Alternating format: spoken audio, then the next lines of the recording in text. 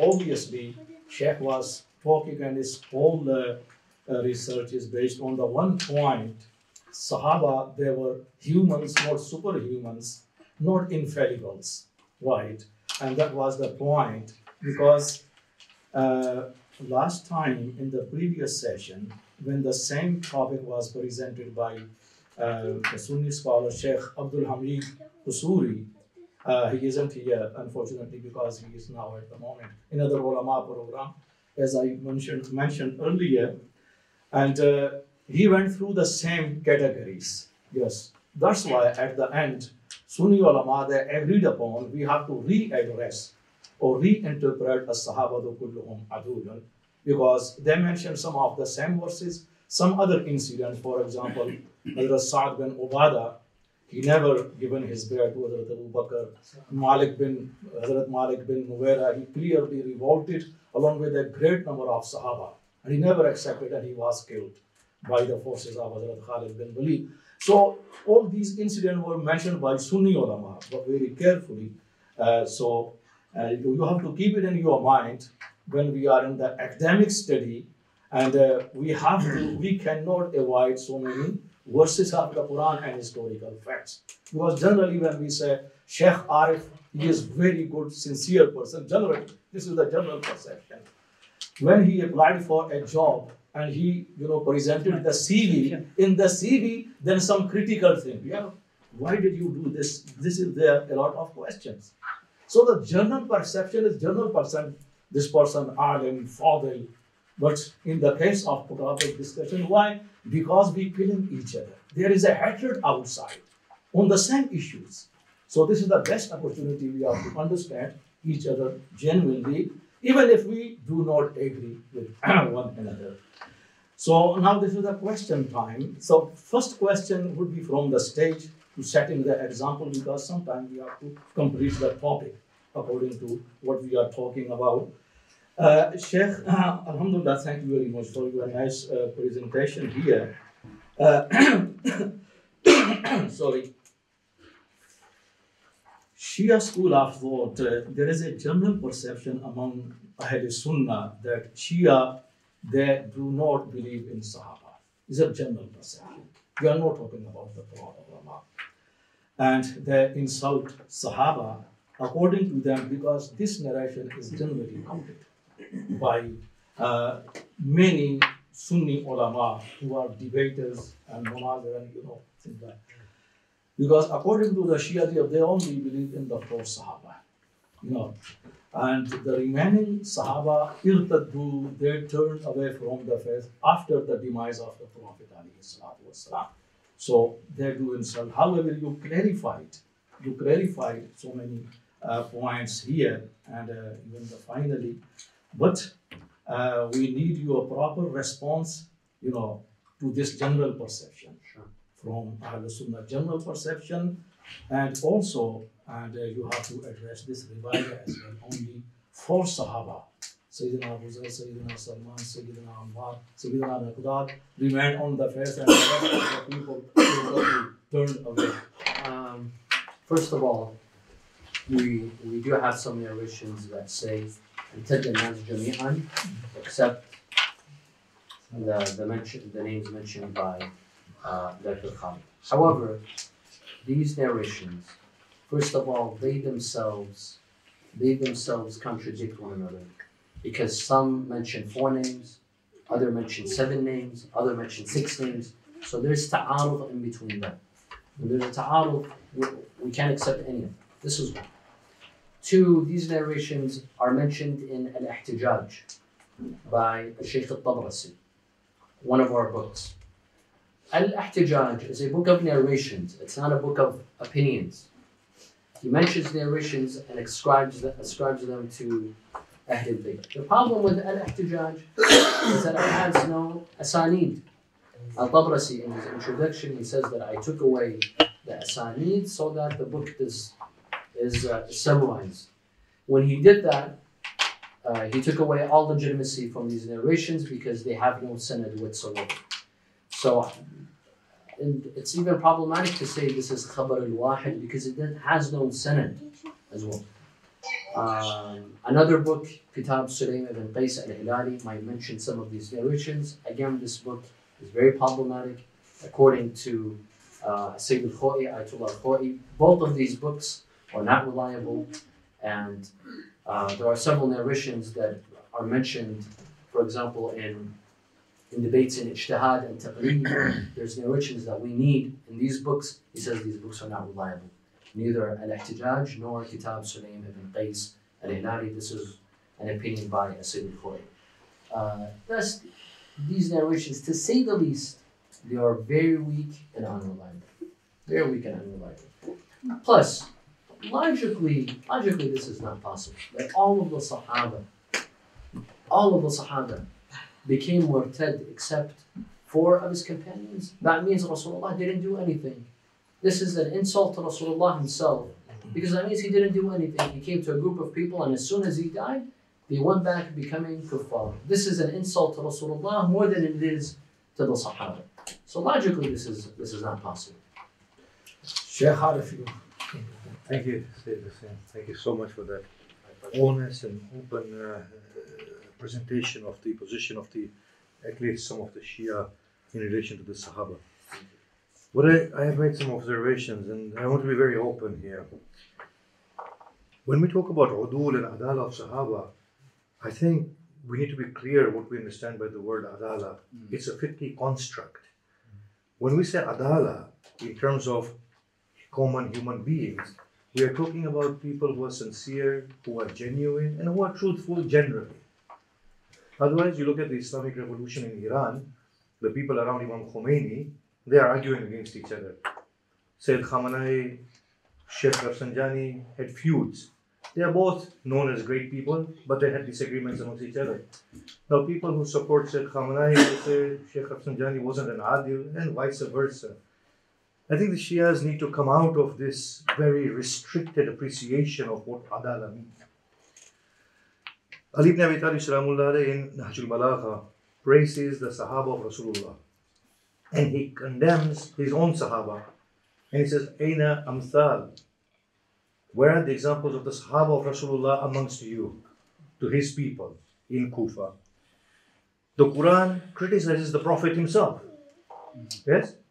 The Quran is so harsh in criticizing the Prophet. Does that mean that the Prophet was bad? What I'm saying is maybe the Shias need to re-look at their whole art of interpretation, hermeneutics, how to understand things. You see, me and my colleagues, I often say to them, what are you doing? This is not the right decision. They often come back to me and they say, you haven't made the right decision here. This action was wrong, was not expected from you. It has to be seen within a human framework. So when the Quran criticizes, the Quran is not condemning necessarily. The Quran is very particular on those contexts. You said about kuntum khayra ummatin, it means all of the ummah. Allah subhanahu wa ta'ala is talking to the Sahaba in their context. I think this is again very unfair. That we say that when Allah is criticizing the Sahaba, it means the Sahaba. But when Allah is praising kuntum khayra ummatin, it means the whole of ummah. We have a yardstick, a standard. Either it's inclusive of all, or exclusive of all and inclusive of only those people who are there. So if we're using one standard that the Sahaba are being criticized here, then use the same standard that the Sahaba are being praised here. And that is the way to understand. Everybody has different levels in their lives. Sometimes they do something wrong, next time they do something good. And Allah is praising them and criticizing them accordingly. Now, the tadahiyat al-Sahaba, the sacrifices the Sahaba have given, the mu'akhat in Medina, the people left everything in Makkah and they migrated. Do you know how grand sacrifice that was? And the people of Medina, when they did mu'akhat, they actually split everything in half. Subhanallah, I don't find such a level of altruism within me, who has been born into the cradle of Islam even now. I just want to make one last observation before, if you can please give us some of your thoughts. That practically, if we say that no, apart from Salman's Abu Dhar, Miqdad, and apart from them, if the others were also good and nice people, then practically the Shia pulpits do not talk about any Sahabi or their noble examples, or take any moral aspects from their qurbanis. They do not take any riwayah from them. In fact, the Shia public don't even know the names of the Sahaba. Even now, when we talk about Khalifa Abu Bakr, Khalifa Umar, we say Abu Bakr, Umar. When we come to Imam Ali, we say Imam Ali. Yes? They were Khalifas. Why do we not call them Khalifa Abu Bakr, Khalifa Umar? Yes? Today, the president of America is who? What do we call him in the news channel? President Donald Trump. This is his title. I'm just saying, no matter where you go, there is a problem within the Shia mindset that has to be clarified. Now, if the Zawja of Nabi sallallahu alayhi wa sallam has been exonerated in Surah An-Nur, then surely the Shia ulama should be saying this. Bibi Aisha, Lady Aisha, she is the wife of our Prophet, and Allah calls her your mother. So she is my mother now. So I'm saying, no matter how we look at this thing, you cannot avoid that we have a certain problem there. And maybe that problem is because our understanding of the Quran is lacking somehow. And as the Sunnis have fallen into the trap, as in the last meeting we had our great friend, what's his name? I keep on forgetting his name. What's the right name? Dr. Farooq Bashir. As he said, we are pushed to a corner because of the Shia. We are giving Sahaba utmost veneration because the Shias are criticizing the Sahaba. I think in the same way, because the Sunni are praising the Sahaba, we have been forced into a corner to become very hypercritical of the Sahaba and find every verse to criticize them. And our reading of the Quran is not accurate in that way. These are my thoughts.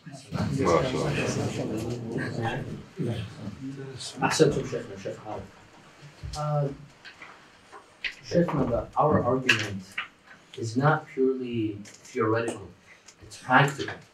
The Sahaba today, none of them are alive. They're all dead. When we discuss their adala, we're not praying behind them. We're not giving them our daughters. They're not present now to have our discussion is more practical, not just theoretical to say are they good or are they bad. We have narrations from the Sahaba. Here, the practical aspect of this discussion is going to be here. We have narrations from the Sahaba.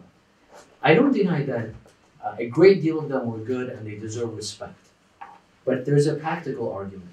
Their narrations, are they acceptable or are they not acceptable? Otherwise, I'm not giving them a daughter, or I'm not praying behind them, or that I need to worry about, other things. You see what I'm saying? You see, we have narrations from them in Sahih al-Bukhari and 6 of the books of Hadith. I want to see, can I rely on all of the Sahaba or not? Ibn Hajar, Ibn Abdul Bar say that take their narrations without checking their individual. لا طريق إلى جرح أحد منهم. I say no. I say we have to look at each and every single one of their biographies, not just them, our narrators. Our narrators. Just for my own knowledge, forgive me for interrupting. Our concept in Ahl Sunnah, we don't apply Jarh wa Ta'deel to the Sahaba. you do. Practically, in deciphering the Ahadith, you have Jarh wa Ta'deel. No, we don't apply to the Sahaba. We don't apply to the Sahaba at all. Just after the Tabi'een. When it comes to the Sahaba, we don't apply at all. This is my question. Yes, let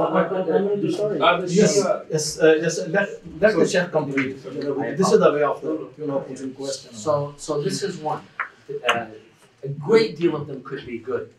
I don't deny this. But at the end of the day, I want to see, can I accept their narrations, or they're not here any longer. So their presence doesn't matter to me. But their narrations are present. I want to see, can I rely on them or not? To say that all of them are good, I can't accept it. I have to check. Just like I check on the Shi'i narrators. Just like I check the Sahaba of Imam Sadiq, Imam al-Baqir, the companions. I check their biographies in Al-Marja'. I have to check the biographies of Sahaba Tabi. This is one. Two, same criteria. I want to see, is he reliable or is he not reliable? This is one. Two, كنتم خير أمة أخرجت للناس. Ibn Kathir, he says this. He says this verse is speaking about the Ummah as a whole. This is an understanding of his verse. كنتم خير أمة أخرجت للناس. Also, the verse is speaking as an Ummah, as a whole. If someone were to come in today and says that this group is a good group because they're having the dialogue, does this mean that each individual is a good person? No. As a group, كنتم خير أمة. as a whole, as a group, not specifically the individuals. We have to be accurate in this. 2, mu'akhat bain al-sahaba. I agree, I accept. Many of them sacrificed. Especially the Ansar. The Ansar, some narrations say that not only did they divide their wealth, those who had 2 wives, he would divorce one of his wives. After the iddah, he would allow his brother from the Muhajir. This is great sacrifice. We do not deny this.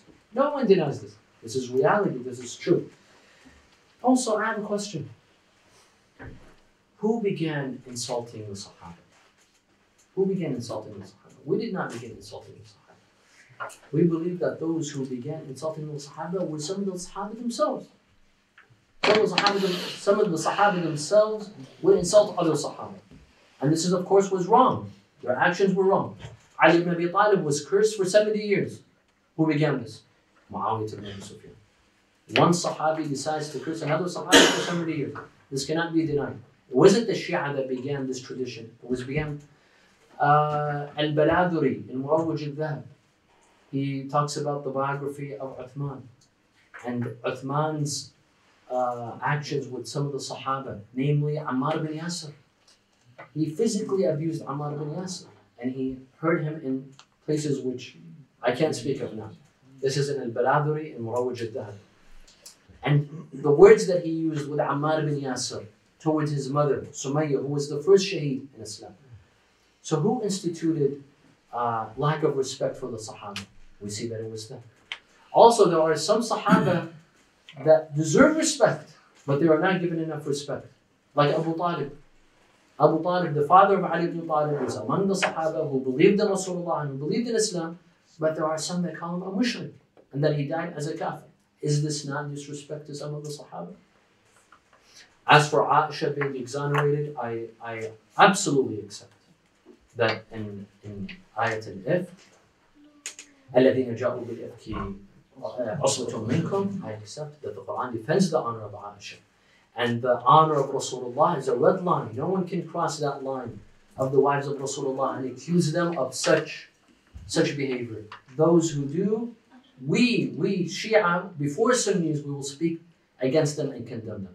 Yes, maybe they disobeyed in another way, such as the rise of Aisha against Imam Ali alayhi salam. That is another story. But a heinous crime like al-Ifk, we are the first to speak and say that Aisha is committing this crime. This is disrespectful to us and to Rasulullah before anyone else. Anyone who has respect for Rasulullah has to come and defend Aisha from such a heinous crime, because this is disrespecting Rasulullah's honor and dignity. Sheikh, before you, Sheikh Arif is I just want to clarify my point. I'm not talking about from the aspect of Jarh wa Ta'dil and the 50 riwayat. According to that, the Shias don't have any Sahih riwayah anyway.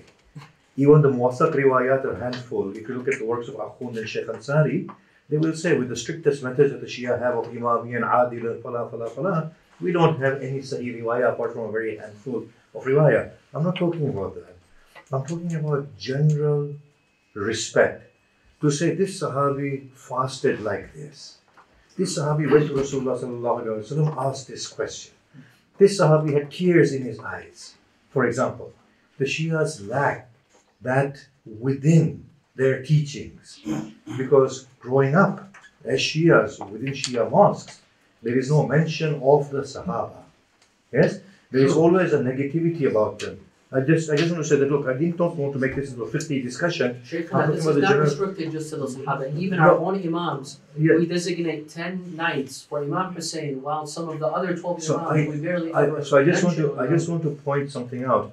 And of course, if one Mufassir says Ummah means everything else, 20 Mufassir are saying Ummah means those people there. So we can't be picky and choosy and point one out, the one that we like, to prove our point. I'm just asking you a genuine question. Do you feel genuinely, lillah wa li Rasulillah, that the time has come where we have to say that we need to revise the way in which we are looking at the sources? Are we doing this in reaction to the Sunnis, or are we being very sincere in ourselves? Sunnis has to do the same thing. The Shias have to do the same thing. Both sides have to stop defending themselves and try and come towards the truth. That's all I'm asking. Sheikh, your question. I mean, Jazakallah khair, Sayyid Fazleen, for your presentation. I think it's extremely important that we have these dialogues, specifically amongst learned people. As earlier on we said, no one has the right of saying who is going to go to heaven and who is going to go to hell. I've seen extremism from both sides of what it leads to. And when we have such type of dialogue, not within the frame of academia, that how extreme people may interpret a certain view or a certain point he or she may follow. And that unfortunately then leads to a form of extremism where certain, I'm not saying everyone, but some people may then adhere to killing each other, fighting each other, specifically from Pakistan I'm speaking from. And that's one thing I say to my Sunni brothers. I said, don't judge all Shia based upon Pakistani Shias. You know, Iranian Shia are different to Iraqi Shia. And I've experienced that myself when I visited Iraq, the hospitality, the image you have of Shiaism is totally different to what's the reality. So, you know, my point is, isn't it time, and continuing on what the learned Sheikh said, isn't it a time that we move on or beyond this concept of, you know, speaking about the Sahaba or the Ahlul Bayt, try to come to a common understanding where we have tolerance against each other? Because specifically, I know, you know, some of the points you mentioned, respectfully, I wouldn't agree with. And we could debate on that. Whether the Ibn Kathir, for example, not everyone within like for myself, Ibn Kathir is an authority for us amongst Ahl Sunnah. Some Ahl Sunnah accept him as an authority. So we can spend time of debating and having that academia argument. But don't you think, Sayyid, it's time now we move forward and we leave this 1400-year-old difference? And let me say one thing and I'll conclude. I was invited to Iraq by the Grand Ayatollah Sayyid Sistani, a remarkable individual who I personally hold in high regards as a leader. And one of the things I said to the Grand Ayatollah Bashir al-Najfi, when I met him in Najaf Sharif, I said to him, Hazrat, don't you think that the greatest Sunni ulama and the greatest Shia scholars, they haven't resolved this issue between the differences between Sunni and Shia? It hasn't been resolved. And I said, Hazrat, do you think you and me here today will be able to resolve it? I said, we won't be able to resolve it. So, as I accepted that there must be academic debate and criticism, which you are doing, which is fine, I've got nothing against that. But shouldn't we go further than that and look at building bridges of dialogue and looking at things that we agree upon? You know, I was in the Emirates and I was with some Sunni ulama. I'm not saying all of it, but the terminologies they were using towards Shia brothers was very, derogatory, like the Jews, for example. So I think from Ahl Sunnah, we have a job of challenging that.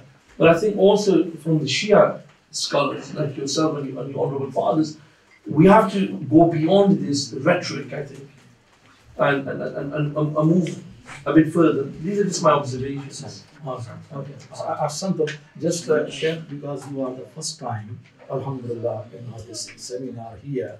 This is the very purpose of this seminar and academic dialogue. When it will come to the conclusion, and as a result of this discussion, then we find out the points agreed upon, the differences, how we can work together. And the differences, are they amounting to the Islam and Kufr or just based on ijtihad? So we have achieved, a grade from all these, topics here. And inshallah, there will be bridging the gulf and giving the foundations for the proper religious harmony, mutual understanding. From the stage, another question, then I just leave it to the flow. Then Sheikh Sajjad is first, then Dr. Abdul Wahid, the next one. Sheikh, this is my personal experience because I went through more than 1,000 Shia sources from Asma Rijal and the history, the proper. Right, I found that the proper history books and Rijal like Sayyid Al-Khoyi, Al-Musawi, Hussain Al-Musawi before, people like that, they show the great respect for the majority of Sahaba. There is no insult. However, there is ikhtilaf. Last time it was discussed, there must be, we have to understand, we Ahlul Sunnah, the difference between ikhtilaf and Toheen, insult. Insult is something different. When a person doing ikhtilaf, this is not Toheen. For example, we also do ikhtilaf. For example, we Hanafis, we follow, in fiqh issues, the mostly Sayyidina Abdullah bin Mas'ud, putting aside the views of Sayyidina Ibn Umar. This is also ikhtilaf, but there is an ikhtilaf is something different. For example, this is very, very important tashri. For instance, according to Jawad Ashiri, one of the very great Shia scholars. Jawad. Jawad Ashiri. From America, Jawad Ashiri from the brother of the Prophet. the brother of the Shari, Prophet. Shari, yeah. Shari. Jawad Shari, yes. Yes. What's the proper pronunciation? Ashari. Shari. Ashari. Right. The founder of the Islamic Very, Center. very nice. This book is very nice. The brother of the Prophet. I suggest that both Sunnis as Shia, they have to, read it. So according to these people, for example, there is no question about all Sahaba and Sahabiyat who died or martyred during the life of the Holy Prophet. Respect. Because it was the time of the prophethood of Muhammad, not the Imama of Ali. No question. And there were not only few, not a great number. It means there is a great number of Sahaba, Sahabiyat, properly respected by Shia. This is according to Shia sources. Secondly, coming to those Sahaba who lived far away in Yemen, Bahrain, poor people, laborers, there are thousands and thousands of the people, no question about them. Just still living for earning, spreading, doing tabligh, these people, nothing to do what was going on within Medina. Very poor people. No question about it. According to the sources, all of them, they were respected. There are thousands, so maybe more than 20,000, 30,000, 50,000 maybe. These people are respected here. Even Shia people, they don't know. The majority of the, Sahaba, according to their muhaqqiqeen, they, retain respect. Thirdly, the Sahaba who sided, backed Imam Ali, fought under his banner and martyred, obviously they have been respected. Many of them, like Hazrat Adi bin Atam Tai, Hazrat Abu Ayyub Ansari, and many other, Hazrat Ibn Abbas himself as well. And coming to the other category, for example, who sided Khulafa, however, there is a criticism with respect. Criticism with respect. In other words, according to Shia sources, they denote the majority of Sahaba deserving the proper respect. But the question is that in the practical, in majalis, in mawahis of Shia school of thought, we don't see this type of the thing reflecting the majalis. Right. What would you say? It may be rectified or something lacking, or what's your interpretation? I agree that in general practice, the Sahaba are not greatly mentioned. Not many of the Sahaba, although there are a great deal that are mentioned in the Majalis, they're exonerated. For example, Jabir ibn Abdullah al-Ansari, one of the great Sahaba that was exonerated. Juwaybir, I believe he was African or maybe from Ethiopia, who Allah ordered him to marry one of the women from Al-Ansar, Hudayfah ibn al-Yaman. There are several of the Sahaba that we do mention. Yes, I do admit that we have shortcomings towards a great deal of the Sahaba, just like we have, shortcomings towards some of our Imams, as I mentioned. A lot of Shias and a lot of others of Ahlul Bayt, they say that we have 12 Imams, but we rarely discuss them. We only discuss Imam Hussein alayhi salam, and we give him a lot of emphasis. So it's not just a bias against the Sahaba, we have a bias against some of our own Imams. We only mention them one or twice a year, while Imam Hussein alayhi salam is given more attention. This is more of a practical problem of why don't we do this. I guess, there, By the something way, should be done about it. sorry to interrupt you. We already discussed, and you missed that session. Alhamdulillah. From Ahl Sunnah side, exempting, we generally call it, for your information, Sufi school of thought or Brelvi school of thought, or from some other sides, exempted from this school of thought, from Ahl Sunnah. Rest of the people and the groups, they do not mention Ahlul Bayt and their Fadail, which have been established by Imam Bukhari, At-Tirmidhi, Muwatta, Abu Dawood, Kutub al-Siha, and the other Kutubs not mentioned. One of the Salafi Ahlul Hadith scholar from Pakistan, Sheikh Muhammad Ishaq, passed away, he started to rectify, excluded from his own. So this is another thing here, not talking about Ahlul Bayt. So from the both sides, I think this is the best time we have to rectify. So rectification, correction is needed from Sheikh Sajjad. Sheikh Muhammad Sajjad, he is Khatib and Imam of Pegham Islam, was one of the grand mosques of the Islam. So Quran is adil. When Quran criticizes, it does not exclude anyone else, even the prophets. And I think Quran does not exclude Ahlul Bayt from criticism. Forget this. Hazrat Ali radiallahu ta'ala anhu did not insult any prophet. Imam Hassan and Imam Hussein did not insult any prophet, any Sahaba, any Sahaba, any Sahabiya. Shia people, they follow Hazrat Ali. We follow him as well. If we or all Shia follow Hazrat Ali, then there is no qatl muqatala between Muslims. Sahabas are dead. Insult is still alive. So this is a big problem among among Muslims. Jews insulted Hazrat Isa alayhi salam. They insult Hazrat Isa alayhi salam. They were killed in 1945 in a Holocaust. When humanity realized, Jews and Christians realized, they stopped it. They are friends now. So if we stop this insult, rectification process started there. If we stop this kind of insult, tabarra, lana. This lana is lana and ummah. We are killing each other. And our enemy, they call us, they gave us name as super people, they are fighting each other. So the both extreme sides are very, very wrong. I think both extreme sides are wrong. Come to the middle. And Shia and Sunni, they are all Muslim. They need to correct themselves. Dr. Wahid from the back. Samahat Sayyid, thank you very much for your presentation. But I think for clarifying the Shia position with respect to the Sahaba, we need to clarify some important questions.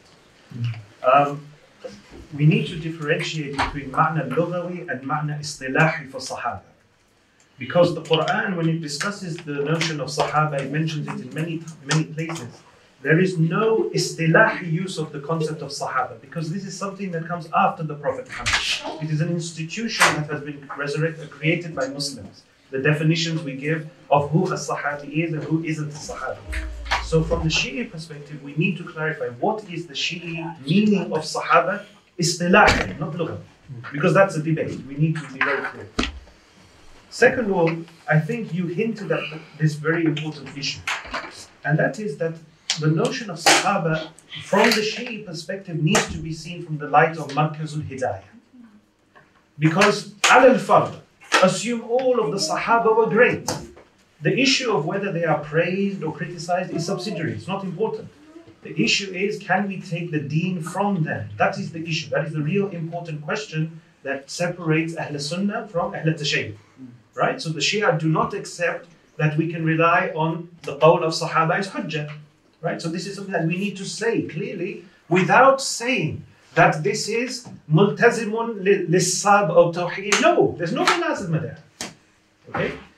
With regards to the issue of, because this seems to be coming up again and again, of insult and these very unfortunate things, sometimes the Ahlul Khilaf, they think that this is part of our aqeedah, that you have to do this.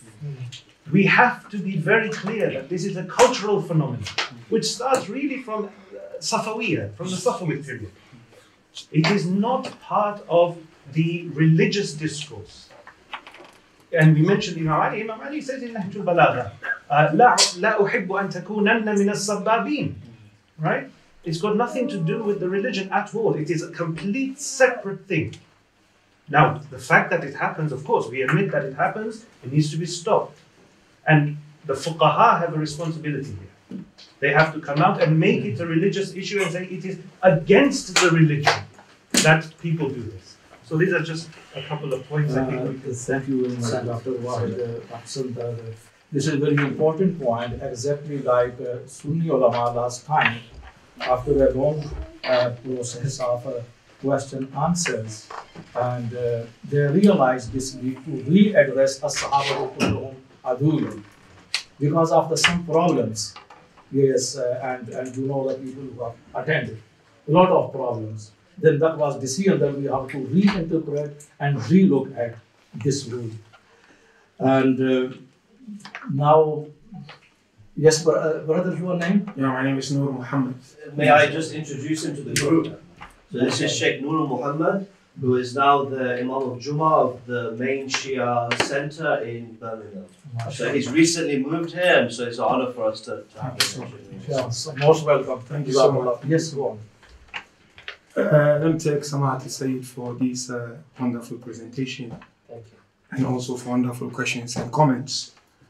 My observation and comment will also invite the organizers of this important program that I'm not sure in the last session whether it was done or not, to try to compile a report so that we are able to send it to the Greek scholars for the reviewing of some of the important issues. I think we need to go back to the basics when it comes to the discussion regarding the Sahaba of the Holy Prophets. Among Sunnis and Shias, there are a lot of differences of opinions. Now, if I may give you a few examples. When you look at the whole question of the Adalatu Sahaba, scholars such as Ghazali, Suyuti, Ibn Hajar, Al-Asqalani, they all have different opinions as to what constitutes Adalatu Sahaba. Same way when you come to the ulamas of Ahlul Bayt. When you come to the meaning of Sahaba itself, there are so many opinions among the scholars. If I may give some examples here, Imam Ahmad ibn Hanbal, his definition of Sahaba is more or less like what Imam Bukhari mentioned in his book. For example, if you come to Yahya ibn Uthman ibn Salih Misri, he has also very different definition of who Sahaba is, which is totally different from what Imam Ibn Hanbal mentioned, and of course Bukhari. Abu Ya'la Farra, he also has a different opinion of who is a Sahaba. And you can go on and go on and go on. Same way you have Firqa Kamiliya, who are of the view that Sahaba, all of them are kuffar. So I think we need to go back to the basics as scholars of this beautiful religion to start looking at these terminologies. As Doc mentioned, the whole question of Ma'ana Sahaba, Istilahan. We need to look at into those issues. And of course, like what you mentioned and also Samati Sheikh Arif mentioned, what do you mean by saying God criticized the Holy Prophets? We need to come back to ask ourselves, what is the meaning of the word criticism? And what sort of criticism are we talking about here? And what's the consensus among the Muslim scholars when it comes to the personality of the Holy Prophet? And what is the consequence of saying that the Holy Prophet is criticized by God Almighty in Quran. So we need to look at some of these terminologies and how we put them in public domain. And finally, when you look at Shias, as you rightly mentioned, we focused more on Ahlul Bayt alayhim salam. And we normally discuss the biographies of Ahlul Bayt. Same way when you go to the Sunnis, they don't speak of all the Sahaba. They speak about Sahaba, no doubt, unlike the Shias. But there are specific Sahaba which they speak more of them. In fact, my personal experience tells me that sometimes we speak more of the Sahaba compared to the way we speak of the Holy Prophet of Islam. So my question is to Samahat Sayyid, what is so important about Sahaba that we need to discuss it and understand it thoroughly? Because Doctor mentioned, whatever we take from them, is it Hujjah or is not Hujjah? If it's not Hujjah, then there is no need for such a discussion. We can just continue to say, let us take Quran, the Holy Prophet, and Sahaba, we respect them. But if they are Hujjah, what is the Shia standing point when it comes to this? And speaking about what practically transpired, do the concept of peaceful coexistence stop us from doing that or not? And where do we fit in some of those verses of glorious? Thank you. Yeah. Thank you, Sheikhna. And to Dr. Wahid, Jazakumullah khair al-jazak. This is the point that I was trying to get at with Sabahat al-Sheikh Arif, that the Sahaba are not here today. When we discuss the Sahaba, why are we discussing the Sahaba? Is because we want to see the Sahaba had a certain madhab. They had certain opinions. For example, قول آمين في الصلاة, التكتف في الصلاة, taking away حي على خير العمل in صلاة, not saying Bismillah ar-Rahman ar-Rahim with a loud voice. This is madhab al-Sahabi. These are a bunch of ijtihadat from the Sahaba. The point is that if we prove adalat al-Sahaba or we don't, it's going to have a direct effect on, depending on madhab al-Sahabi. If I prove that, for example, all of the Sahaba are udul, I have to also prove that they have the right to legislate, that they have al-sulta al-tashri'iyya, they have the right to legislate. Then I will come to see if Umar ibn Khattab legislated Isra Allah or Uthman ibn Affan or others. That is why this discussion is so important. It's not because of historical figures and we want to see, do these historical figures deserve respect or not respect. No, it's beyond that. It's a matter of faith and religion. It's a matter of fiqh. It's a matter of, can we rely on the Sahaba, fi qawl al-Sahabi wa madhab al-Sahabi? Can we rely on their traditions, their ahadith, or not? This is the whole point. It comes back. Sheikh Arif was saying that it's not necessarily a perspective of al-jarh wa ta'deel and fiqh and ilm al-rajal. I say that a big, one of the major purposes of this discussion is al-jarh wa ta'deel and ilm al-rajal. Because at the end of the day, I want to obey Allah Azza wa Jal. I have a fiqh that I want to obey. Dr. Wahid says that, are they masab al-hidayah? Meaning, can we receive guidance from the Sahaba? That's the whole purpose of this discussion. Can I say that I want to discover qawl al-Sahabi hujjah or no hujjah? That's the whole purpose behind the discussion. Let me comment. Actually, one point needs to be clarified.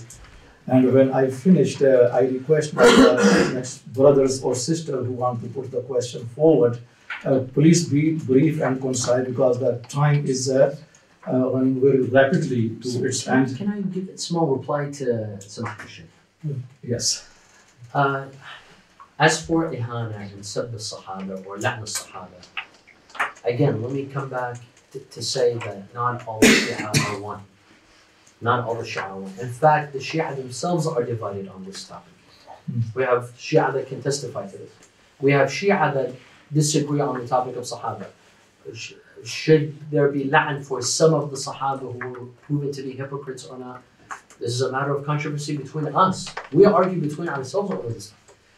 However, I can tell you from my ijtihad, from my understanding of the verses and from the narrations, that sab is not allowed. Sab is not allowed. We do have a narration, Sahihat, Dawood ibn Shaheen, I believe, or Dawood ibn al-Hassan, I forgot. I gave an entire lecture on the month of Ramadan.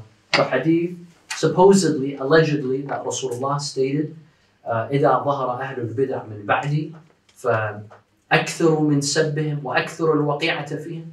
I said, hold on a second, let's study this hadith. This hadith is not acceptable, even if it's called Sahih.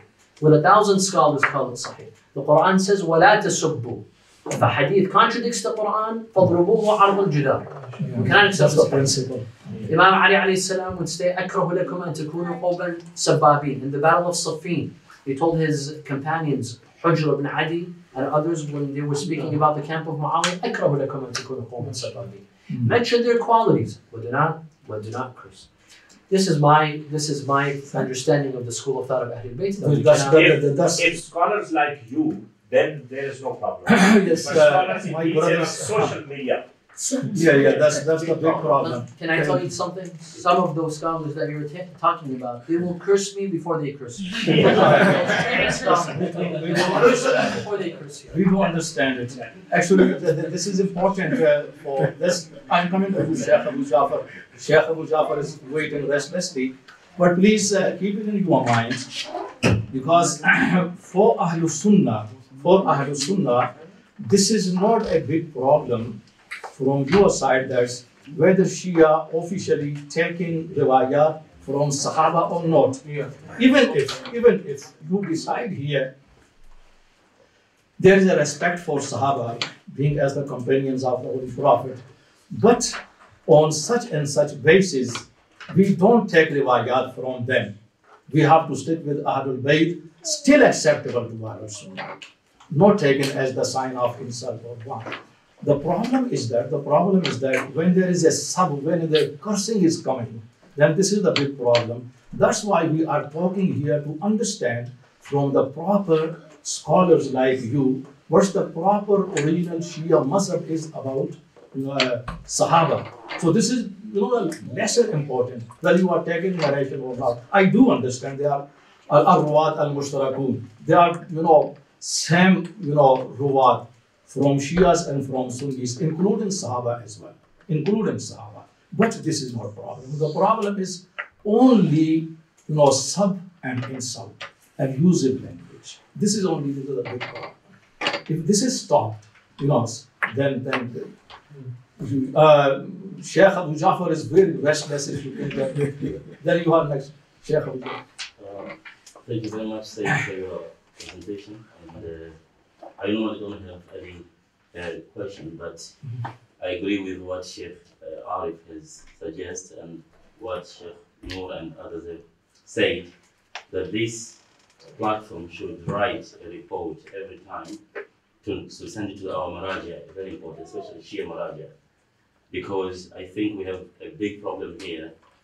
The Shias, we have allowed the Maddahin and Ruwaz, I don't know what you call them in English. Preachers. Preachers, propagators, Maddahin and Ruwaz, praisers. we have given them our pulpit, or the pulpit of Rasulullah. So they are speaking to our common people. So to come here and you blame why Shias, they do not remember the Sahabas, while we know the problem, that with one fatwa of Sayyid Sistani or any marja to prohibit those Maddahin not to speak those kind of words, is enough. Yes. So I believe that if we can write a report, especially from this institute, officially in our own names, with signatures, that we want our marja to stop Maddahin, not to curse, and not to say things that is against the Shia law. They have to speak good about the Sahabas. It's not going to be stopped. I believe that this should be taken seriously and practically. Otherwise, we'll meet here and meet. Important comment, quick but very important comment. The Maraja themselves, we're being honest. I want to be honest with you. I don't want to conceal anything from you. The Maraji' themselves, they are divided on this topic.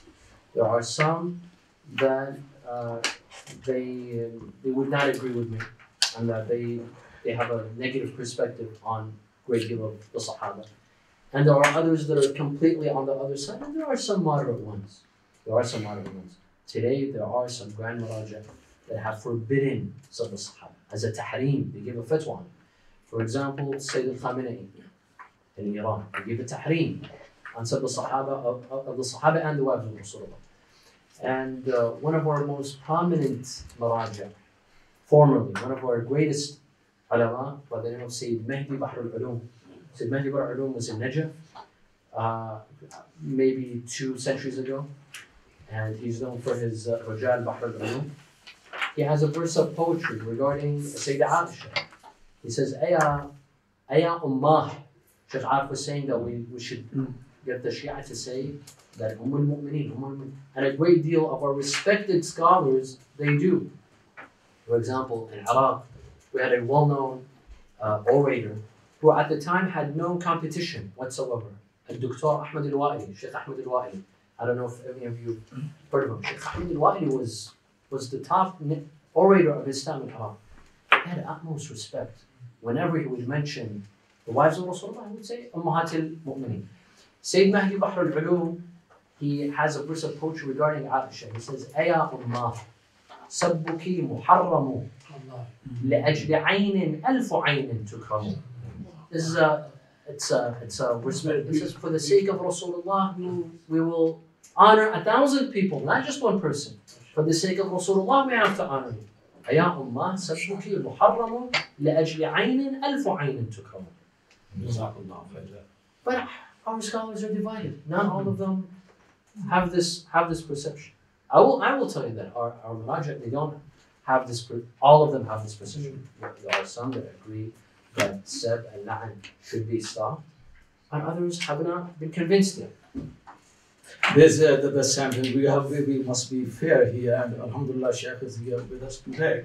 In the same way, the other side should have to realize the same. Because there is an insult, we know insult of Ahlul Bayt. Imam Hussein, Imam Ali, Sayyidah Fatima, right? Even back in, I must say, this is my Imam, back in Yazid, this is another form of the insult of Ahlul Bayt. Yeah. We have to remember that this is another big problem within us as well, not only on the other side. Dr. Wahid is before you, Dr. Ayman, and you are after. Yeah. Afwan. Then Shaykh Ayaz, you are.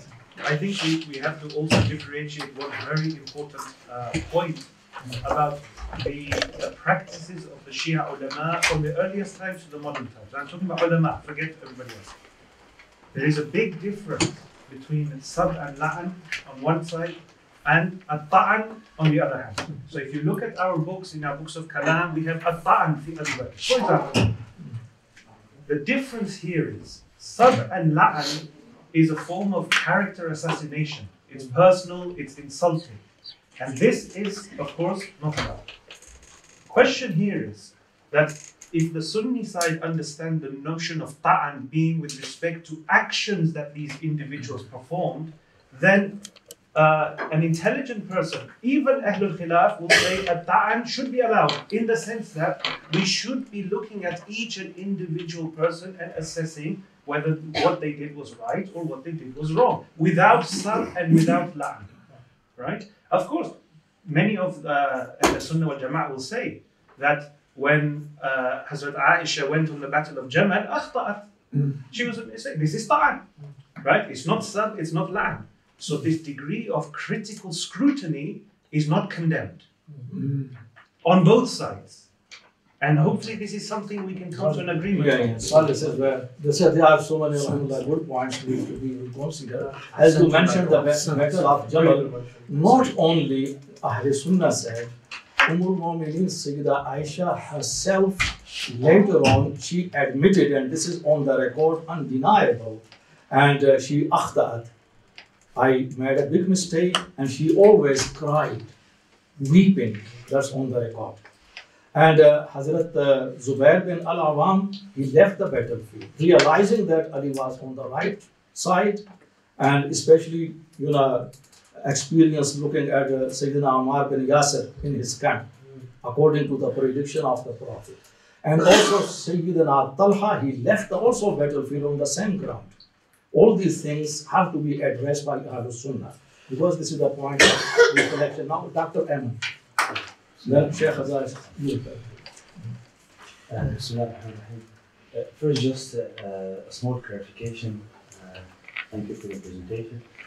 The point that you mentioned about, all the verses about Tawbah, Sahaba, and they have made mistakes. No one can deny this.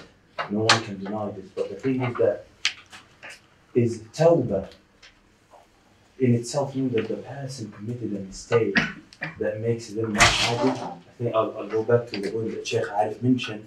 The Prophet Muhammad sallallahu alayhi wa sallam himself said, إني أتوب إلى الله إني أستغفر الله وأتوب إليه 100 مرة. Yeah. So Tawbah here does not necessarily mean that the sin that they have committed will take them out of the world. This is just a clarification. The other point, which and excuse me to say that the level that we are talking at is very low.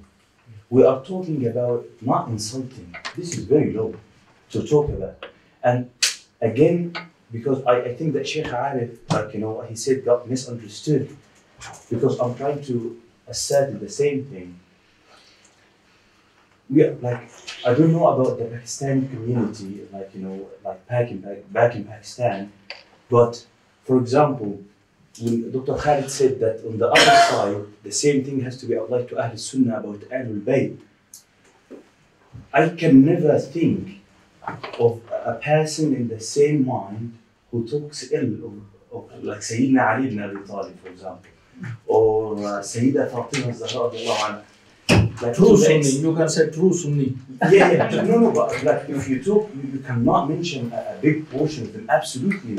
I mean, absolutely. In my class when I was studying, for example, and it hurts me even to use this as a proof. I would say the name Muhammad was the most name used, then Ali, and then Al-Hassan and Al-Husayn as names. So it's not because that, for example, I'm from Egypt. It's not because we are Sunni Muslim. It means I hate to put it as Sahaba versus Ahlul Bayt. It's not, the case is not that at all. So that's why I say the level that we're talking about is very low. Not insulting Allah subhanahu wa ta'ala in the Quran ordered the Prophet Muhammad sallallahu alayhi wa sallam, as the came in Tafsir ibn Abbas, and the companion not to insult the idols and the people who worship the idol. تسبوا الذين يدعون من دون الله فيسبوا الله عدوا بغير علم. And the Prophet Muhammad sallallahu alayhi wa sallam allowed it at the beginning.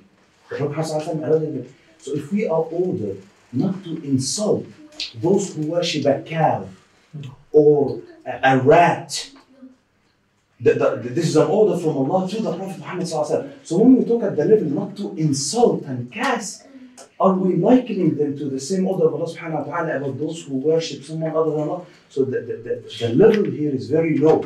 And we are talking about, when I talk about Sayyidina Ali, and this is not, I don't want to say that I respect Ahlul Bayt, because it's like saying, I'm a good Muslim because I pray. No, you cannot be a Muslim without praying.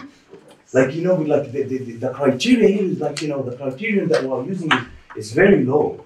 No, I never said Sayyidina al-Hasan. The same way I say Sayyidina Muhammad, Sayyidina al-Hasan, Sayyidina al-Husayn, Sayyida Fatima, those who visited Egypt and know about Egypt and Azhar, they would know how much, the Ahlul Bayt Nabi sallallahu alayhi wa sallam are respected. So what I'm trying to say is the point that Sheikh Arif mentioned is talking about. I mean, when I studied poetry, the first I studied was Diman Imam Ali radiallahu anhu. When I talk about children in Islam, the first thing that comes to mind how the Prophet Muhammad sallallahu alaihi wasallam dealt with Al-Hasan and Al-Husayn radiallahu alayhim. So the literature should be there. If the literature is there, people will know, and this is part of their life. I mean, I don't want to take that much of the time, but again, in one word, talking about the Sahaba from the point that the doctor mentioned, in an academic atmosphere is different from the way we apply it in our life and how the public perceive it. Because the problem that we have right now, the public are more effective in it than the scholars.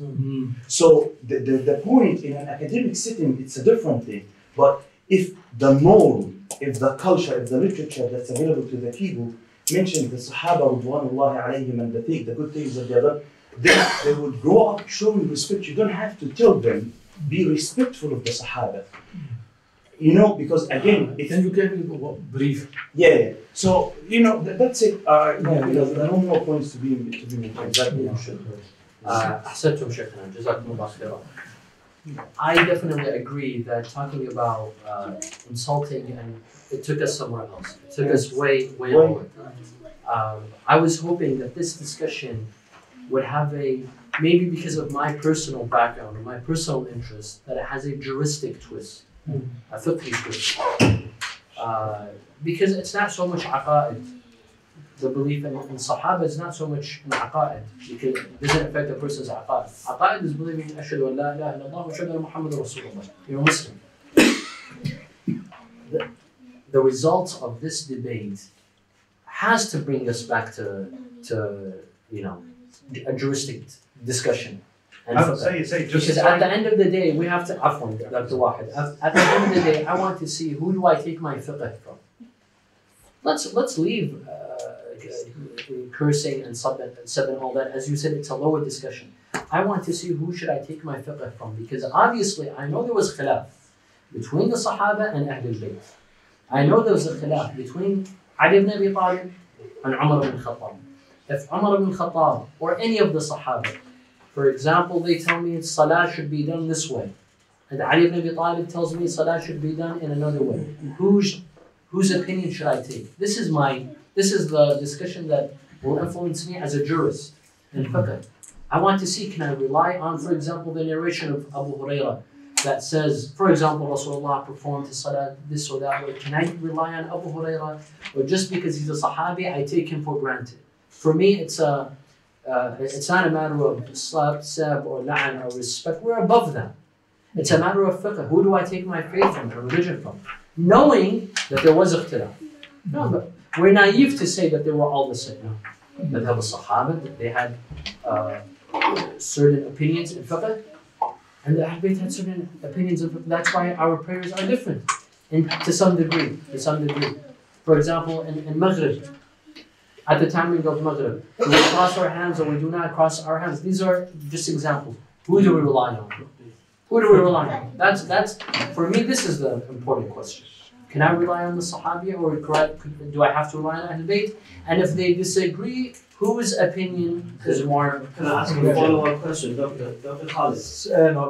Sheikh Al-Fawzi. I think maybe he's been misunderstood. So if I could, yeah, I think you clarified it very, very well, Sayyid. And I think that's taken on board. And even in the previous session, the majority of the Ahl Sunnah here was saying again, the istilahi discussion of Sahaba is again exclusively fi Bab al-Riwayat. Even we had this discussion last time from our colleagues from Ahl Sunnah. And so you've given us a similar discussion about how this stuff technically, from the perspective of the fuqaha and the ulama, is practical implications of fiqh. The concern which I think is being raised is saying, okay, this is the position of the ulama, very justified and appropriately are dealing with this in this perspective. However, there's a real, arguably even greater practical impact, okay, in terms of how these things are being relayed in public culture. And this is what I believe Sheikh Ayman was asking us to think of. Is there some other way to address this? Now, so he's asking us to go beyond your paper. Your paper was very clear, and I also benefited very deal from it. Okay, so I understood it. Is there some way to go beyond? Okay, now how do we deal with a cultural issue on the ground, outside of the ulama? Is there something ulama can do to deal with that issue? Yes. That session is coming, inshallah, how to transfer all these things, what we have achieved, by discussing on all, sensitive, controversial issues before us. and we achieved a lot here. From the both sides should be transferred, disseminated to the public so that the problem would be reduced and the religious harmony and mental understanding should be very well. Yes. Now I will request Sheikh Al-Fawzi, now his turn. Alhamdulillah wa alamin wa salatu wassalamu ala rasulillah sallallahu alayhi wa alihi wa sahbihi ajma'in. When we are talking about the Prophet Muhammad sallallahu alayhi wa sallam and Sahaba radwanullahi alayhim jami'an, I remember Sayyidina Malik ibn Anas radiallahu anhu ardahu while he was willing to do or to talk about hadith of Rasulullah sallallahu alayhi wa sallam, he used to make ghusl and wudu, like wudu salat, and put perfume and sitting relaxed and get ready to talk to the people about Rasulullah sallallahu alayhi wa sallam. And of course, while he's talking about hadith of Rasulullah, he used to talk about Sahaba. So the respect of Sahaba, it's from respect of Rasulullah sallallahu alayhi wa sallam. Just to clarify something, with there is difference between Asma and Adala. The other point is regarding to the verse that Sayyid mentioned. إن الذين جاءوا بالإفك عصبة منكم لا تحسبوه خيرا لكم بل هو خير لكم. And the Sahaba that did zina and kadhib and munafiqeen and some other things, we don't want to take part of ayah of hadith or part of ayah and stop by it. We have to take till the end, take all the text.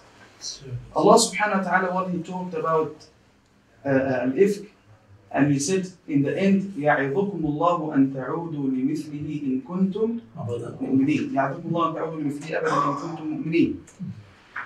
And while we talk about zina, we remember Al-Ghamidiyya radwanullahi alayha wa Ma'id, while they did had on Ghamidiyya, and some of the blood came on the cloth of Sayyidina Umar radiallahu anhu arda, and he showed like he disliked it, and Rasulullah sallallahu alayhi wa sallam said, لقد تابت توبة لو قسمت على أهل المدينة لوسعته. النبي صلى الله عليه وسلم يقول التوبة تجب ما قبلها. والنبي صلى الله عليه وسلم قال والله إني لأستغفر الله وأتوب إليه في اليوم 70 مرة أو 100 مرة. Regarding to killing, Allah subhanahu wa ta'ala said وإن طائفتان من المؤمنين اقتتلوا فأصلحوا بينهم فإن بغت إحداهما على الأخرى فقاتلوا التي تبغي حتى تفيء إلى أمر الله فإن فاءت فأصلحوا بينهما بالعدل وأقسطوا إن الله يحب المقسطين إنما المؤمنون إخوة. فهذا لا ينفي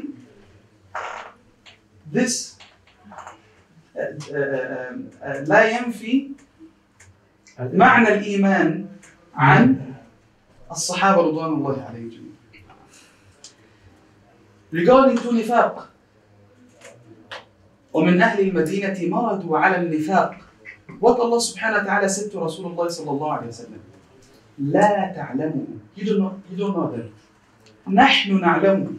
So if Rasulullah sallallahu alayhi wa sallam, he doesn't know them, so how can we know them or just think who they are? So we have to leave everything as it is and deal with it as the previous mu'mineen and sahaba deal with it. The last point.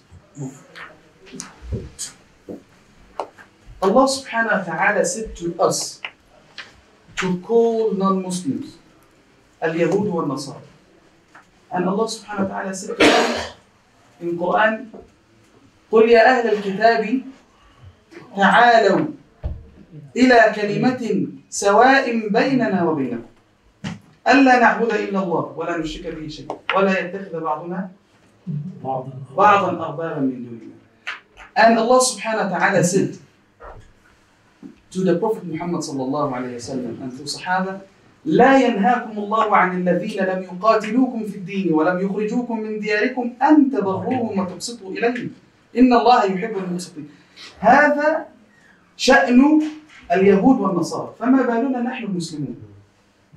نعبد ربا واحد ونقرأ كتابا واحد ونؤمن بنبي أو نأخذ من نبي واحد ونتجه تجاه قبلة واحدة، ولا يزال بيننا المسميات والشعارات والرايات، وهذا يتفق فينا قول الله تبارك وتعالى كل حزب بما لديهم فرحون.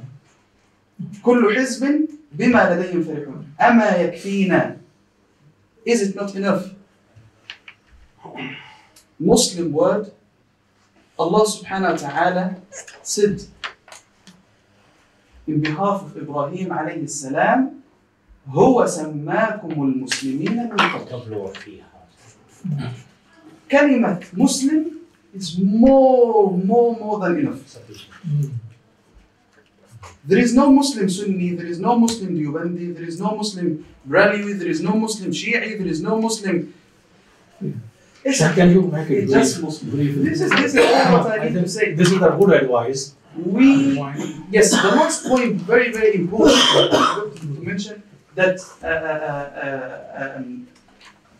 brother said in last answer to Sheikh Ayman that we are above sab wa la'n sahaba. We just want to know from who we should take our fiqh. No, we are not here for this. هذا كلام العوام. We are here to agree about something, to show it for the public, and how we should come together, because we are here and millions of Muslims, they are fighting each other. It's not because of fiqh, it's because of Sahaba and because of Sab and La'an. Open YouTube, millions, all mankind are watching YouTube, watching from Sunni side and Shi'i side, and watch the videos and see how they are swearing each other. It's not because of fiqh, it's because of Sab and La'an and because of respecting for Sahaba and Rasul. Yes. الحضارة الإسلامية تقدمت.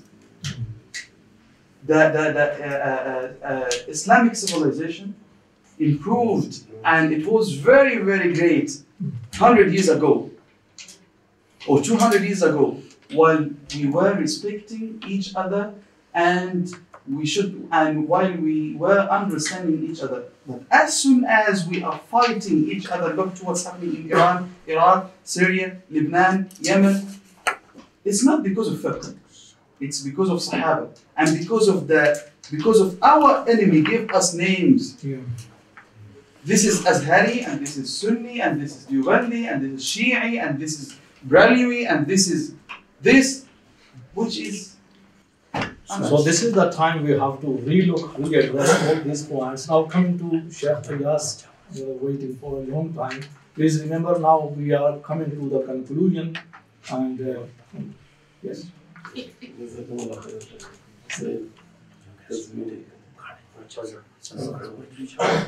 So my question is the ayah that recited Muhammad والذين معه شداء على الكفار.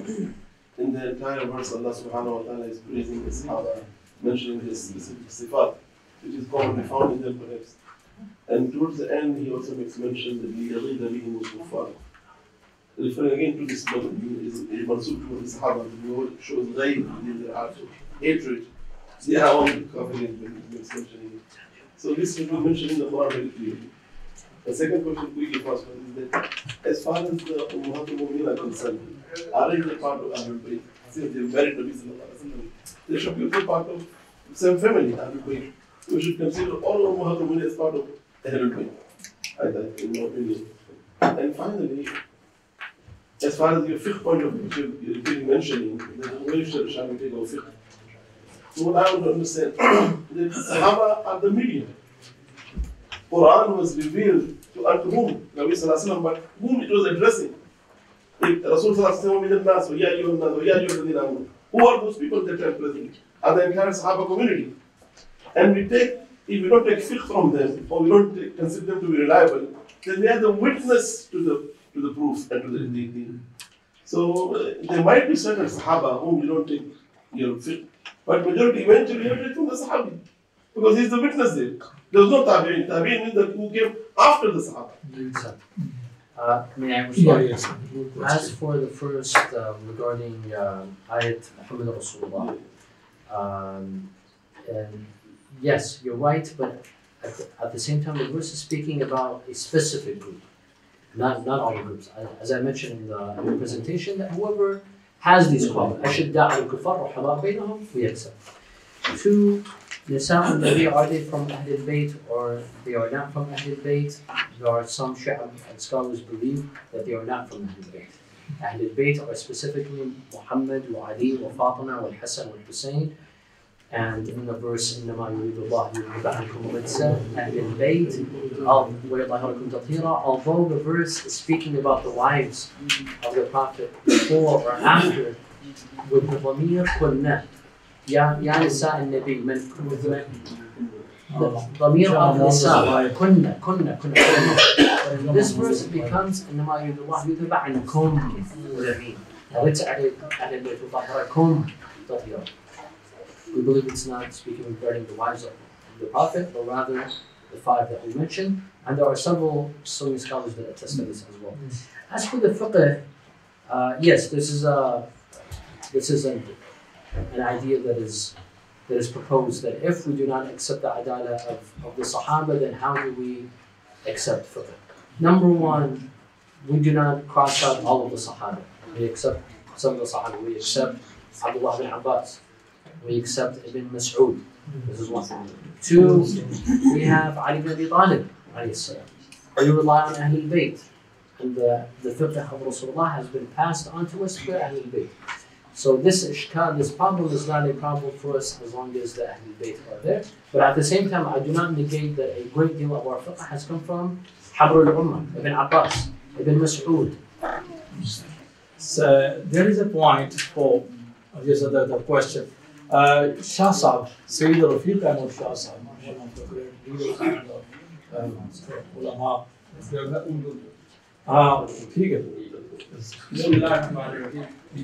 सबसे पहले तो मैं आपका शुक्रिया अदा करता हूँ, आपने ये महफिल सजाई है कि कम अज कम दोस्तों को ये इल्म में होना चाहिए कि इस किस्म की महफिलें ये जुज़ वक्ती अक़दार में नहीं है, नमाज रोज़े की तरह कुल वक्ती कदरों में शामिल है, हमेशा होनी चाहिए. ये नहीं वक़्त का ज़रूरत है, वक़्त का तकाज़ा है. अच्छा, दूसरी बात यह है कि यहाँ पे तीन चीज़ें हैं. एक सबो शितम, एक सहाबा की अदालत है, और तीसरा ये है कि कोई मुत्तफ़िका लाया अमल दरमियान मिडल पे है. इंसान के अक़वाल अफ़आल उसके जज्बात पे मुंतज होते हैं, उसके जज्बात से पैदा होते हैं. जज्बात इंसान के इल्म पे मबनी होता है. यानी किसी अगर इंसान को आप बुरा समझते हैं, जान लेते हैं कि ये मेरे हक में या जिस चीज़ के साथ मैं इंतहाई जज्बाती हूँ उसके हक में ये बुरा है, तो ये मुमकिन नहीं कि आप उसके हक में अच्छे जज्बात या उसकी रिस्पेक्ट कर सकें. वो अलग बात है कि हालात के जबर से. एक मिनट चाहिए, ऐलान ज़रूरी है. ये this is a car. This is the blocking the way. BNO06. Yeah. Okay.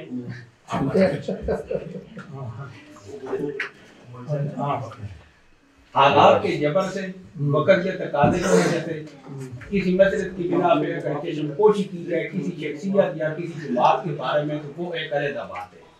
लेकिन ये हतमी है कि किसी शख्सियत को आपके इल्म में आ गया कि वो बुरे हैं, और वो अपने जाती ये अपने आप पे वो बुरे नहीं है. बुरे इस तरह हैं कि जो मेरा मैसेज है, जो जिस चीज़ का मुझसे ताल्लुक़ है, ये उसके लिए नुकसानदेह है, मेरे घर के लिए नुकसानदेह हैं, मेरी जज्बाती वाबस्तगी के लिए नुकसानदेह हैं, तो उसके बारे में इज्जत वाले जज्बात नहीं पैदा हो सकते. तो अब ये यानी सबो शितम से बाज लेने के लिए, सबो शितम को कम करने के लिए क्या है कि हमें सहाबा किराम को ज़मीर और कॉमन सेंस के साथ है, यानी देवबंदी बरेलवी की जंजीरों से निकल के شیعہ سنی کی زنجیروں سے نکل کے، زنجیر سونے کی ہو یا لوہے کی ہو یا پیتل تانبے کی ہو، آخر زنجیر بہرحال زنجیر ہی ہے.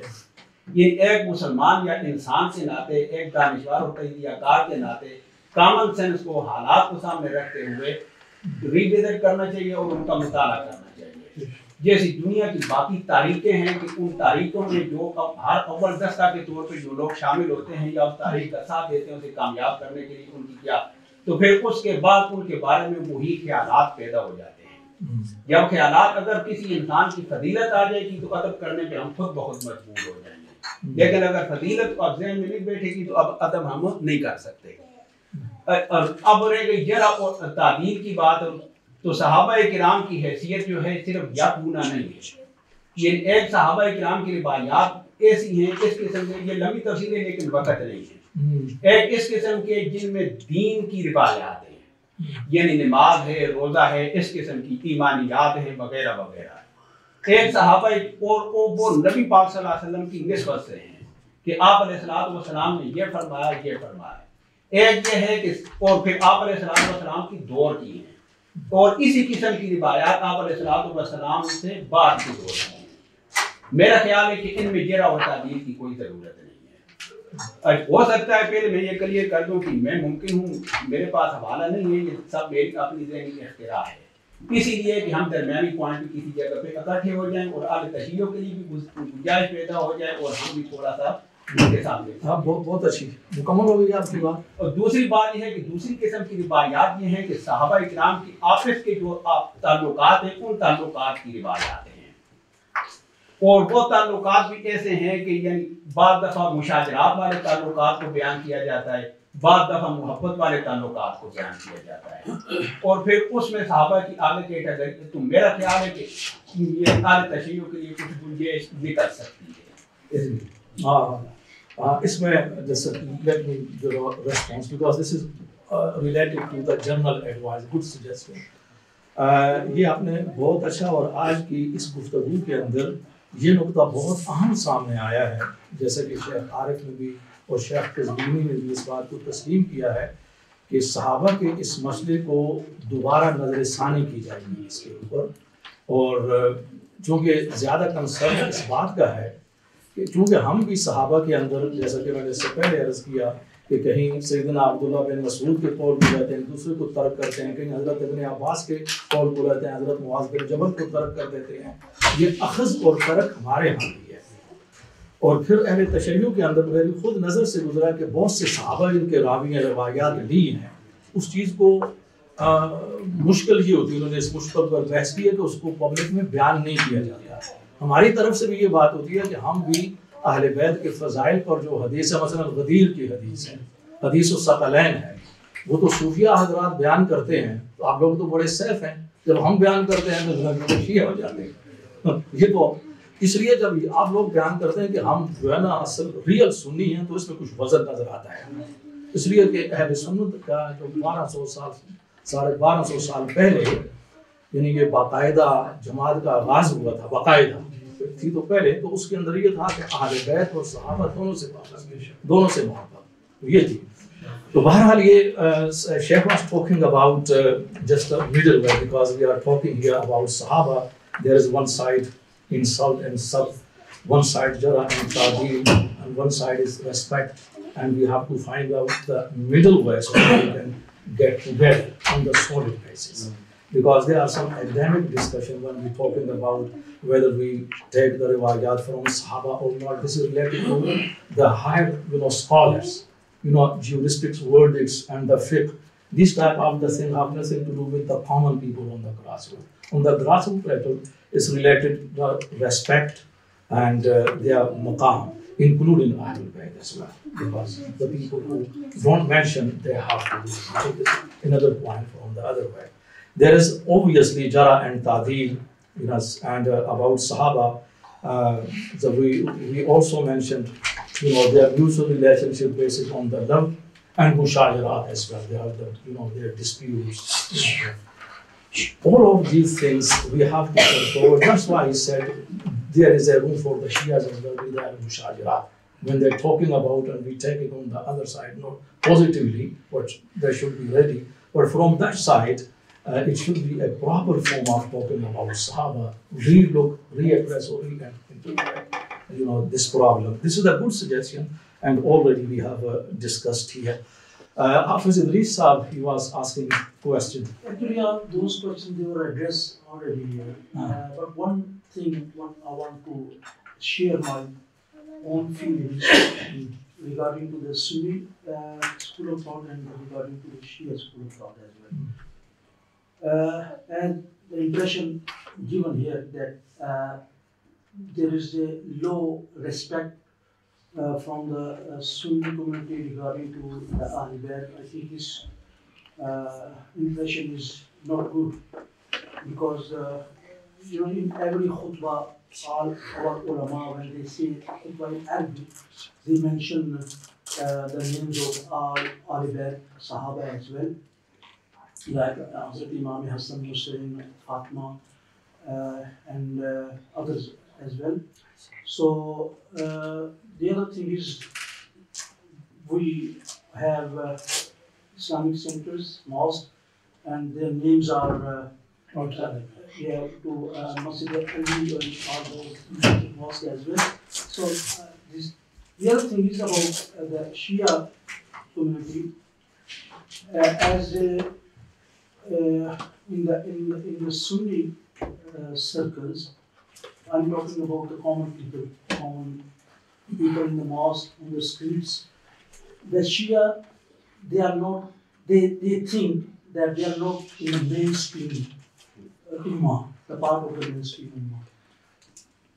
So this is a very serious type of feelings of the common people. If you go in the streets, in the shops, and ask about the Shia, they will say, no, I don't want to talk about the Shia. They have the feelings, that is the feelings about the Shia. So what I'm suggesting here is that when the Shia scholars, or most of the scholars that are sitting here, when they have their majalis in their mosque or Islamic centers, I think they teach their followers about the other Sahabas as well. We are talking here that we have these beliefs and we don't like cursing, we don't like sabushitam, we don't like those things. This is concise. Yeah, because the people they speak about 10 or 15 minutes, I'm just giving it. So what I'm asking is we should do some practical type of things. When you speak to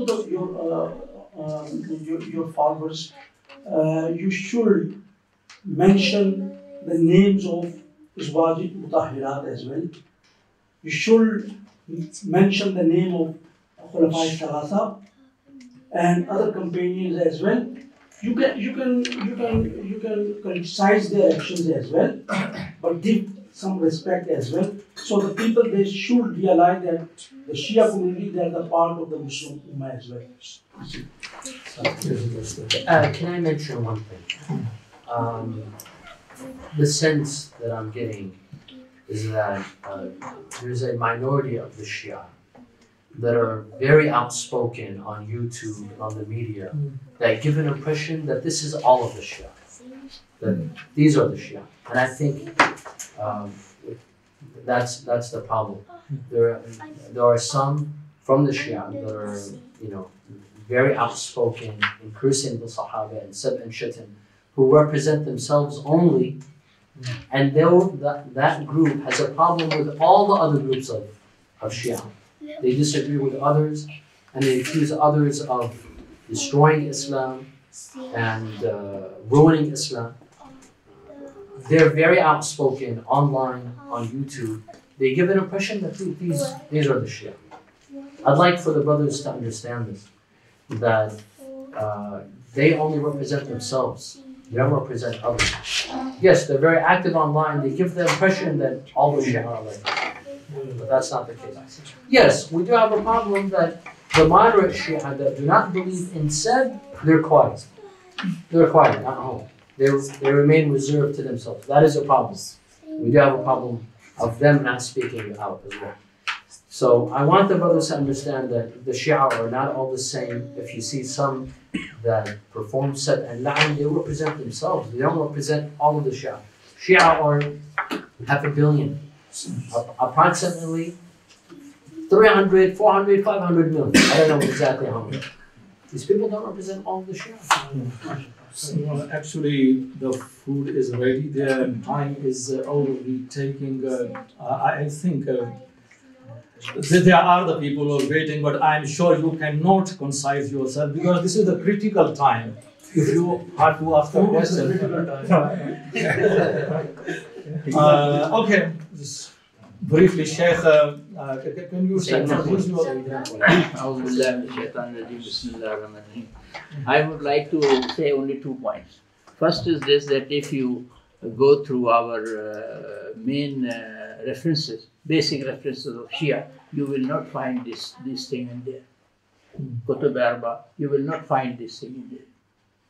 So this is not related with our religion. This is related with the reaction of the Sunni people, the Sunni scholars, who blame Shias as Jew and as kuffar. And it is not being done from the scholars. No scholar has agreed with this, and we are fighting. We are fighting in Pakistan, in India, in Iran. We are fighting against this. But the main thing is that you also, our respected Sunni scholars, has also a duty to convey the message to their scholars. Not the scholars and not to say kafir. If general public say we don't, we have no any problem with general public, but the scholars will say that this is Shia kafir. It became a big problem. That is the thing I want to. It's very good. Brother Nasa was. What I understand, Brother Nasa is the Secretary General of the Central Mosque of Birmingham City. Thank you very much.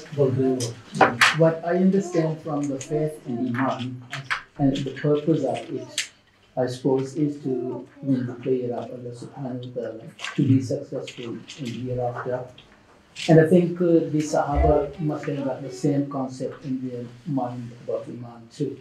They wouldn't have conduct themselves, but later in the history, they will be discussed the way we are discussing them today. And similarly, at the same time, I don't think our grading or degrading to them matters any to them at all. Whatever they are placed with Allah subhanahu wa ta'ala and His mercy stays there.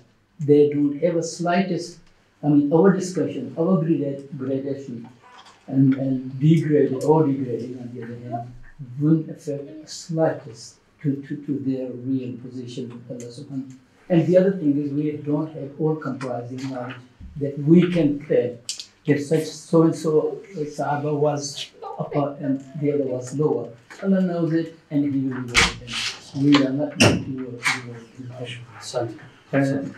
The one thing which I have an issue with is the Munafiqeen. I don't think it is right to grade them or take them among the Sahaba at all. Because for being a Sahaba or Sahabiya, Iman is, the existence of Iman is crucial. It has to be there. Otherwise, many kuffar must have been in company of Prophet, peace be upon him, sometime. But they are not taken as Sahabi. And the other point which I want to comment is Quran criticizing the Sahaba. I don't think it is right for us to take it, apply it to those very people. I think it is, for us, it is to learn lesson out of it and improve our faith in Iman and practice. But not to, Allah has a right in his person to criticize them, or curse them, and then yet forgive them as well. But I don't think we have any right to grade them in the light of Quran. The Quran said such and such thing about so and so person, so he or she is condemned now. because we don't know, Allah may have pardoned them. As Quran is witness that the Bani Israel had committed crime after crime after crime, and yet Allah has been pardoning them. So these are few of the comments. Thank you very much. So, thank you very much. I think the program has come to its end. And now this is the time of achievement. And then food is ready, waiting for you, inshallah. The points agreed upon as a result of this discussion, and if I take into the consideration of some of the discussion regarding the previous session, as mentioned, Sahaba were human beings, not superhumans, and in the light of the Quranic verses and Hadith. And the same was addressed last time by Sunni ulama agreed upon, not superhumans, not infallibles, except infallibles. According to Ahl Sunnah, there were Anbiya. According to Shia, already discussed, apart from Anbiya, the Imams as well. And the Isma has always discussed, so no need to repeat it. So this is the point agreed upon. Second point, not all Sahaba were adul. Many Sahaba were exempted from, according to the ahadith and the verses. Same was agreed upon when was presented last time by Sunni scholars, except, there was a need to be readdressed as Sahaba kulluhum adulun. This principle is established by Muhaddisun and Mufassirun in this way, and to reinterpret it according to the verses of the Quran, authentic ahadith, well-established historical facts. So it should be redefined. That was, read. And Dr. Aman was here next time. Dr. Aman, inshallah, going to is the brief paper is going to present. Not at the part of the big session. That will be a subsidiary. Just wudaha, brief wudaha, inshallah. Because this is incomplete, as we discussed.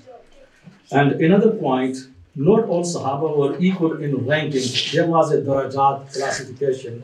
Yes, obviously, that was already mentioned. There was darajat according to our Sunnah as well, based on their iman, their sohbah, muddat of sohbah, hijrah, khidmah, jihad, etc., etc. Obviously, agreed upon, right, these points. Another point, this is the principally narrations, they may be accepted from them as, there is no denial from Ahlul Shia. Principally, they cannot accept riwayat from them. Virtually, they did it. And apart from Ammar, Abu Dhar, some other Sahaba as well. And obviously from the other point, and they accepted from the most of Sahaba from Ahl Sunnah, accepted the riwayat, right? Then, ikhtilaf is allowed with Sahaba, not tohin, not person that deserve respect. Ikhtilaf based on ihtiram and your respect, agreed upon from Ahl Sunnah. The differences, this is on the principle as-sahabatu kulluhum adul, according to the one side, Ahlul Shia, so not all of them, as you have listened. From Ahlul Sunnah, this is not completed so far, this principle. But to some extent, we may find, the majority or the overwhelming majority of Sahaba, they were all right from Ahlul Sunnah. Exempt, as mentioned by Imam. By the way, there is a clarification from Ahlul Sunnah wal Jama'ah. Munafiqun, they are exempted from the rank of Sahaba. They are not Sahaba. However, literally, Nabi alayhi Ashabuna, he said, regarding Abdullah bin Ubay in this group, literally, but truly, in real sense, they were exempted. Another clarification, as you have mentioned, Sheikh, about ayat, وَمَا مُحَمَّدٌ إِلَّا رَسُولٌ قَدْ خَلَتْ مِنْ أَفَإِنْ مَاتَ وَقُلَتْ أَوْ وَإِزَارَ أَوْ تِجَارَةً أَوْ لَهْوٍ انْفَضُّوا إِلَيْهَا, or regarding حَتَّى إِذَا فَشِلْتُمْ وَتَنَازَعْتُمْ فِي الْأَمْرِ, and so on. But it never remained for over at the part of their life. That was abandoned. That was in the same context. وَلَقَدْ عَفَى اللَّهُ عَنْهُمْ إِنَّ اللَّهَ غَفُورٌ حَلِيمٌ. So, according to Ahl Sunnah perspective, that was an error made at a certain time, but immediately that was rectified. Never remained as a part of their character and their life. So it should be taken into consideration. Any other point which I missed from the agreed upon or the differences, if you can help me? Yes? I think this point raised by somebody that we can write to Ayatollah Sistani or some other Maharaji for this respect with our signature. I think it has to be included. It will pay good attention and it will be nice, I think. All right. And also, I will like to recommend that you people also advise your ulama not to say kafir to the Muslims. Islam came to say everybody is Muslim and we are going to. This one is from the both sides. No, we are not saying that you are kafir. When the people they are okay. just look at people that come to the Islam and Came before, came after. If I can mention one thing, the brother that mentioned something about Sayyid Sistani. 2-3 years ago, in the city of A'zamiyya in Baghdad, a group of young men, maybe not more than 17 or 20 young men, they came out in the streets of A'zamiyya, which is by the grave of Abu Hanifa, and I believe they were cursing Umar. They were insulting Umar. Sayyid Sistani usually does not, he doesn't get involved in minor things. He doesn't get involved in politics, let alone the next day he issued a statement. Sayyid Sistani that does not get involved in these things and does not get involved in political events and doesn't give his opinion. But for this, even though there were only 17 or 20 young men that were cursing or insulting Umar, the second day he issued a statement that these people, they do not represent us. Our office completely condemns these actions and warns such groups of basically excommunication or lack of blessing, something like this. Very harsh tone toward so Sayyid Sistani takes these things very seriously. To his defense. Say the fact it's just one sentence. I think there's a need, specifically from Ahl Sunnah, that, because we live within our own communities, we don't interact with our Shia brothers. It's just visiting them, sitting with them, talking to the scholars. And when I visited Iraq and I sat down with Bashir Najafi, Sayyid Muhammad Hakim, your father, what I thought was Shiaism was totally different to what the reality is. So I would definitely recommend our Sunni brothers to visit Iraq, and you'll see that coexistence. This is something which is lacking. Okay, Jazakumullahu khairan for your musa'ada, your time, your contribution, your sacrifices. May Allah give us all great jaza. Now we have to conclude our program with the dua of the Holy. जिस तरह शेख ने आयात में जिक्र किया है ना, उनमें अगर फिस्क और इस्यान की वजह इसलिए कि निफाक जो है वो एक नजरियाती इस्तिमरारी अमल है, फिस्क जो है और इस्यान जो है ये मफाजाती अमल है, लेकिन उसमें बगावत की नीयत शामिल होती है और जो मफाजातन सेकेंडरी अगर हो जाए तो उसको खता कह सकते हैं। तो इस वो खता जो है वो अपनी मिसअंडरस्टैंडिंग से भी हो सकती है, इंसान ये समझ रहा है दूसरा हो जाए और जैसे कि बाजार आओ तिजारत हो गया बस क्या कहते हैं किया, तो वो अगर साहबा के लिए वो लफ्ज़ इस्तेमाल किया जाए खता का अगर फिस्क का दिया है ना वलीद बिन उक़बा के हवाले में जहाँ आप फासिक़ुन बिनबाइन। So Sheikh Shah Sahib is just thank you, Sheikh. So just this is a clarification because as it has been already explained, some of the Sahaba they made mistake or error or sin and later on they repented, right? Even including adultery, for example. The real term should be used here, error or something like that, instead of the fisq, because the fisq never remained. And then I reminded, fisq is there, used by the Quran. Yes, can never be changed because that's the Quran. Regarding Al-Walid ibn Uqba. And the remaining verses where fisq is not mentioned, their sin is mentioned or khata is mentioned, something like that. So it should be the new term should be attributed to them instead of fisq. So this is the just suggestion.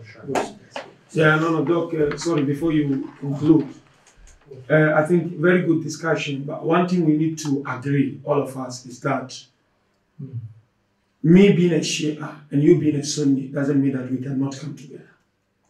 And the verse which was quoted earlier on, قُلْ يَا أَهْلَ الْكِتَابِ سَوَاءٍ بَيْنَنَا, meaning there are differences, but there are common grounds. Yeah. We can always come on common grounds and continue with whatever we do. At the end of the day, Doc, whether we like it or not, the reality is that Shi'i will practice the way he practices, and Sunnis will practice the way they practice. Yeah. And the faith for all is there. What is important is, as scholars, this whole point or the importance of common existence and unity. This is how I take it. As they mentioned, we have what is called Wahdatul Diniyya and Wahdatul Ijtima'i. Let's look at this Wahdatul Ijtima'i.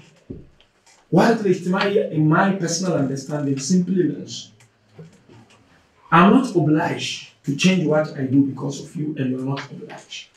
But we can go together peacefully.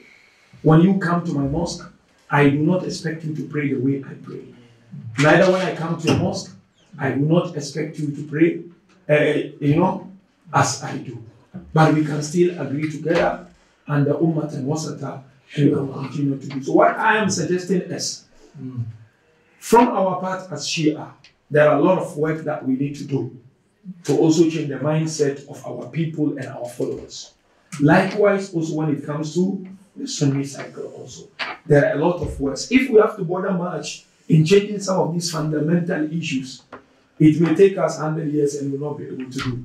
But there are simple issues like the question of la'na, the question of sabr, which if I do la'na, I don't do la'na. It doesn't take any faith from me, it doesn't add any reward to what I do. So we can do that as Shia, which I personally as a Shia feel we have it as a problem and we need to address it as soon as possible. The same way when you come to the Sunni cycle, the whole question of thinking that Shias are kuffar, to that point that when I as a Shia come to your mosque, I'm scared, I'm hiding, I don't know. I think this discussion is really phenomenal. I love it.